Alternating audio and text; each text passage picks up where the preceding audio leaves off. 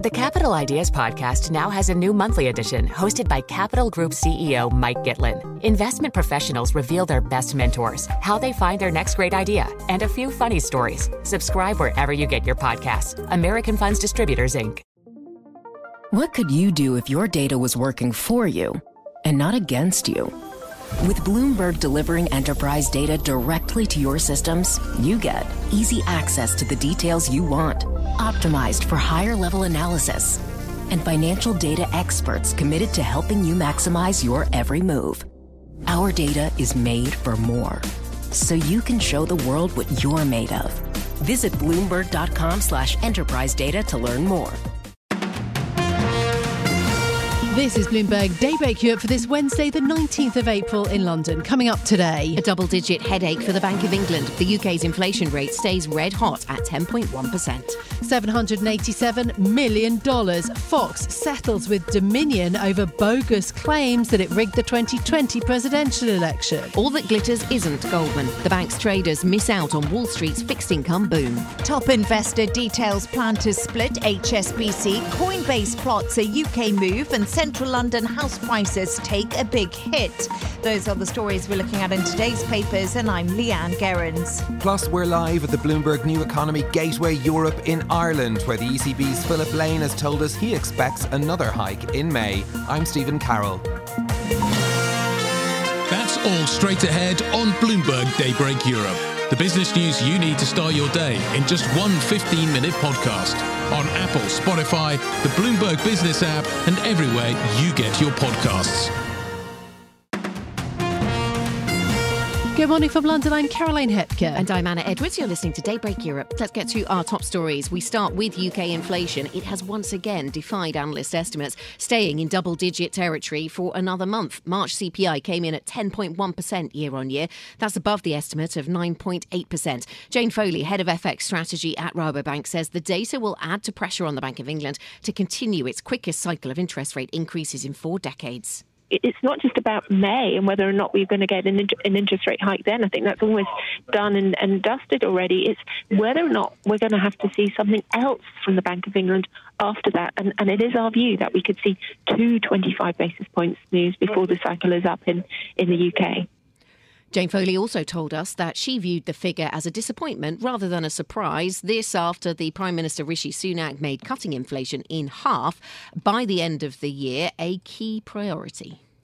Now, Fox News has agreed to pay over $750 million to settle a defamation lawsuit over the 2020 presidential elections. Dominion accused the US TV network of airing bogus claims that it rigged the election against Donald Trump. Here is Dominion CEO John Poulos. Fox has admitted to telling lies about Dominion that caused enormous damage to my company, our employees, and the customers that we serve. Nothing can ever make up for that. The settlement is about half of what the Dominion CEO was seeking, but it avoids a potentially embarrassing 6-week trial for Fox. Fox argued that its broadcasts were protected as free speech under the US First Amendment. Netflix missed Wall Street estimates after adding only 1.75 million new customers in the first quarter. More from Bloomberg's Charlie Pellet. Investors were expecting 2.41 million new customers. Netflix also predicted it will generate lower sales and profit in the current quarter than what analysts had forecast. It sees new customers in the current period as roughly similar to the first quarter. And Netflix will begin cracking down this quarter on U.S. viewers who share someone else's account, predicting plans to charge such customers will boost growth in the second half of this year. In New York, Charlie Pellet, Bloomberg Daybreak Europe. Goldman Sachs traders have failed to capitalise on a fixed income bonanza. The Wall Street giant was the only major bank to post a decline in the division. The first quarter fixed income trading revenue dropped 17%. Total revenue also fell short of analyst estimates. But CEO David Solomon says that the bank is well positioned for the future. As we sit here today, it appears that the worst of the volatility is behind us.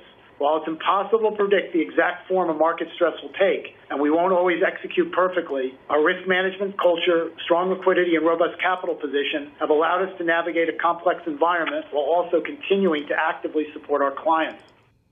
Solomon says the events of the first quarter demonstrate the resilience of Goldman Sachs and US large financial institutions. Elsewhere on Wall Street, Bank of America reported earnings. Traders there saw a 30% jump in fixed income revenue for the quarter. The ECB's chief economist says he expects the central bank to raise rates at next month's meeting. Speaking exclusively to Bloomberg, Philip Lane said the size of the move will be dependent on data due in the coming weeks. Q1 suggests we are seeing a reversal of the negative supply shocks that so dominated the European economy last year. So easing of bottlenecks, much lower gas prices. So what I would say from all of that is, as of now, 2 weeks away, I think the baseline is that we should indeed increase interest rates in May. Philip Lane made the comments in an interview with our head of economics, Stephanie Flanders, at Bloomberg's inaugural New Economy Gateway Europe event in Ireland. Goldman Sachs economists have now lifted their forecast for where ECB rates will settle and now see a terminal rate of 3.75%. Well, speaking of policymakers, Federal Reserve Bank of Atlanta President Raphael Bostic says that he favours one more 25 basis point rate increase before holding at 5% in the US. Speaking to CNBC, he said that there's more work to be done, but added that tighter credit conditions may take care of some of that. Speaking elsewhere, the St. Louis Fed President James Bullard is calling for 2 more rate hikes. He told Reuters he believes fears of a recession are overblown. Bullard and Bostic don't have a vote on monetary policy this year, but all Fed policymakers take part in rate discussions. OK, those are our top stories. Now, Stephen Carroll is not in the studio with me this morning. You would have heard his voice at the top of the programme, though. He is with us in spirit. He is in Ireland for the Bloomberg New Economy Gateway Europe event. And Stephen, good morning to you. Where exactly are you? Not far from Dublin, I understand.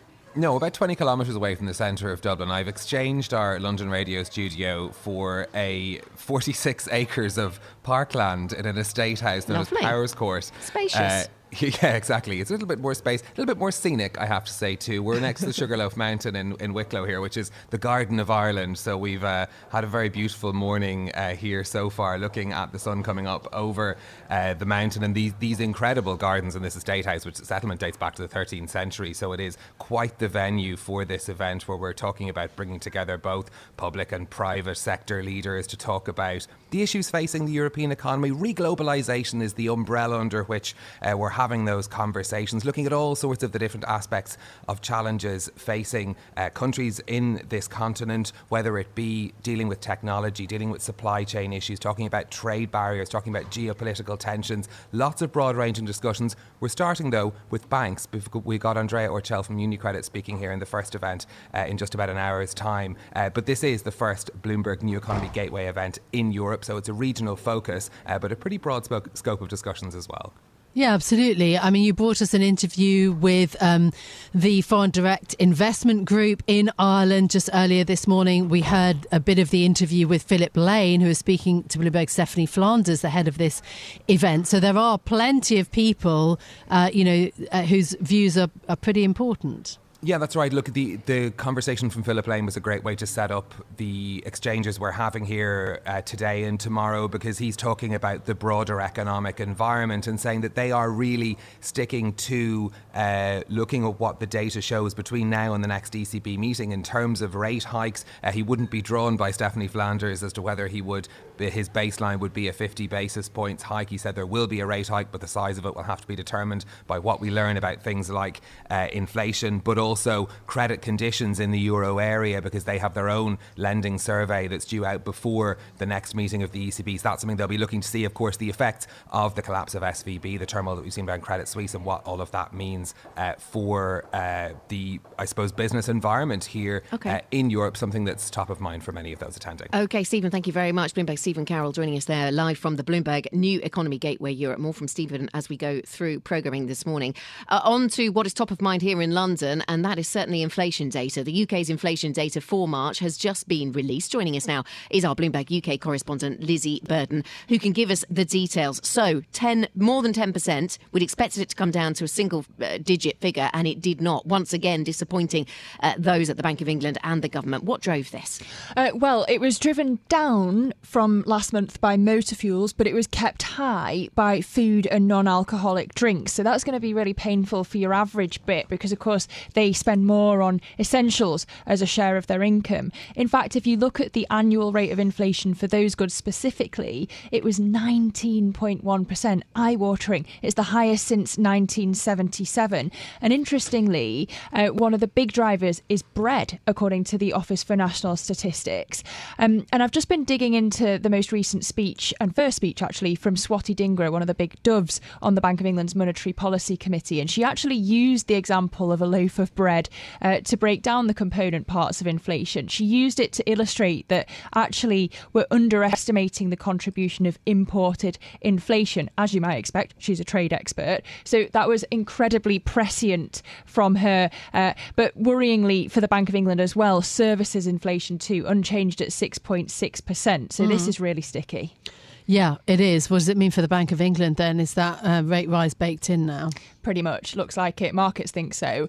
You saw after the jobs data yesterday, Goldman Sachs and Bloomberg Economics, amongst other economists, changing their calls from a hold to a quarter-point hike. The jobs data showed that you've got strong pay growth, signs of renewed momentum, especially in the private sector. So our economist Dan Hansen says it's just impossible to ignore, and today's inflation print just bakes it in.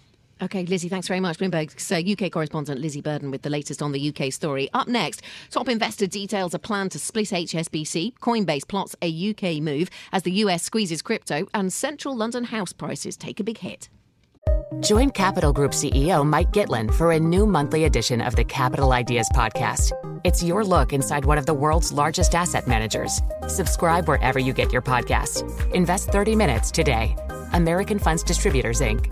Hi, I'm Ron Kraszewski, Chairman and CEO of Stifel. Financial advisors, if you're not growing your practice, you're losing market share. Stifel is a growing entrepreneurial, advisor-centric firm built for successful advisors like you. Imagine having the resources of the largest wirehouses and the support of the boutique shops, but none of the bureaucracy to get in the way of you serving your clients. At Stifel, it's your business, your book, your clients.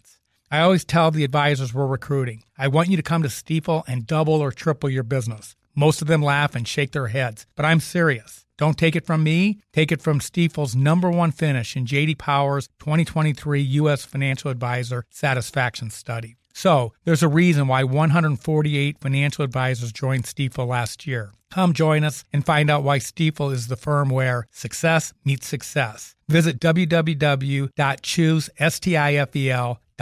Stifel Nicholas and Company Incorporated, member SIPC and NYSE. Collaborate for a greener future at the Bloomberg Green Festival, a groundbreaking celebration of the thinkers, doers, and innovators leading the way. From design and culture to technology, science, and entertainment. Hear from inspirational speakers and immerse yourself in climate solutions. July 10th through 13th in Seattle. Title sponsor, Amazon. Official airline, Alaska Airlines. Get 20% off using promo code radio20 at bloomberglive.com/greenfestival. Now, the paper review on Bloomberg Daybreak Europe. The news you need to know from today's papers. OK, let's update you then with the newspaper roundup on that note. Bloomberg's Leanne Gerrans joins me now. Leanne, so let's start with the headline then in the Times. So this is around a story that we've tracked for quite a long time. Top investor details plan to split HSBC. Yes, indeed, Caroline. There's been a development, so that's why we're talking about it yet again. HSBC's largest shareholders accusing bosses of being closed-minded about a breakup of the bank. So Ping An publicly called for the creation of a separately listed Asia business headquartered over in Hong Kong in a statement yesterday. That's according to reporting from Bloomberg. In a strongly worded statement, it was over 2,000 words. They criticised the British lender. The Chinese insurer says it was deeply concerned about HSBC's performance. According to the Times, the Chinese insurer also claims that the FTSE 100 bank had exaggerated many of the costs and risks surrounding its breakup proposals that it had given the bank. Last April, it emerged that Ping An wanted HSBC HSBC to split off its huge Asian division, and that was really to boost the value for shareholders. But the board, led by Mark Tucker and the chairman, who's the chairman, and Noel Quinn, its CEO, hit back publicly, arguing that the breakup would be complicated, also destructive. And I think from Bloomberg reporting and from the reporting in the Times today, I think it's clear to draw one conclusion, that there is this fractious relationship between Europe's largest bank and one of its most important investors over in Asia. OK, let's go to crypto. The Telegraph has a story on this front then, Leanne, saying that crypto champion Coinbase is plotting a UK move as Biden, quote, punishes tech. Yes, indeed. So the Coinbase CEO has floated leaving the US if regulatory clarity on crypto just doesn't improve. Now, the multi-billion-dollar crypto exchange Coinbase is considering this move, and he's basically saying that America is dragging its feet on crypto regulations. He said there's failure to bring in a regulatory framework for cryptocurrencies, and it's hitting the industry, which could push things like Coinbase to relocate to places like here in the UK. And Brian Armstrong actually made that warning while in conversation with the former Chancellor George Osborne at the Innovative Finance Global Summit over in the US, once again accusing America of not being quick enough when it comes to crypto regulation. He actually said that the UK has an advantage over the US because the FCA oversees both commodities and securities, where in the States there's a turf battle between the two separate regulators. So there we are, Coinbase wanting quicker movement on crypto regulation. OK, and the latest when it comes to house prices, the Financial Times has a story. Central London house prices suffer the biggest annual fall since 2019. And Caroline, this is concerning because property values in places like Mayfair, Chelsea, Kensington actually tend not to suffer from rising interest rates and these higher mortgage costs we're seeing. That's because the market kind of mainly relies on cash-rich foreign buyers. But speaking to the FT, the Lonres managing director said buyers have just become so cautious over the concerns of the prices, and really that they're going to fall even further over the bleak economic outlook. So that's what's really concerning things at the moment. And the central London property prices have dropped 5% in 12 months to March, the largest fall in 3.5 years. But something else that Bloomberg has written a story up on today is sales and construction of London properties fell 39% in the first quarter from a year earlier to the lowest since 2012. And that's from data compiled by Mollier London showed. So lots of data happening in the housing market, but like we're seeing, you know, the wealthy areas really suffering the biggest annual fall. What could you do if your data was working for you and not against you? With Bloomberg delivering enterprise data directly to your systems, you get easy access to the details you want, optimized for higher level analysis, and financial data experts committed to helping you maximize your every move. Our data is made for more, so you can show the world what you're made of. Visit Bloomberg.com/enterprise data to learn more.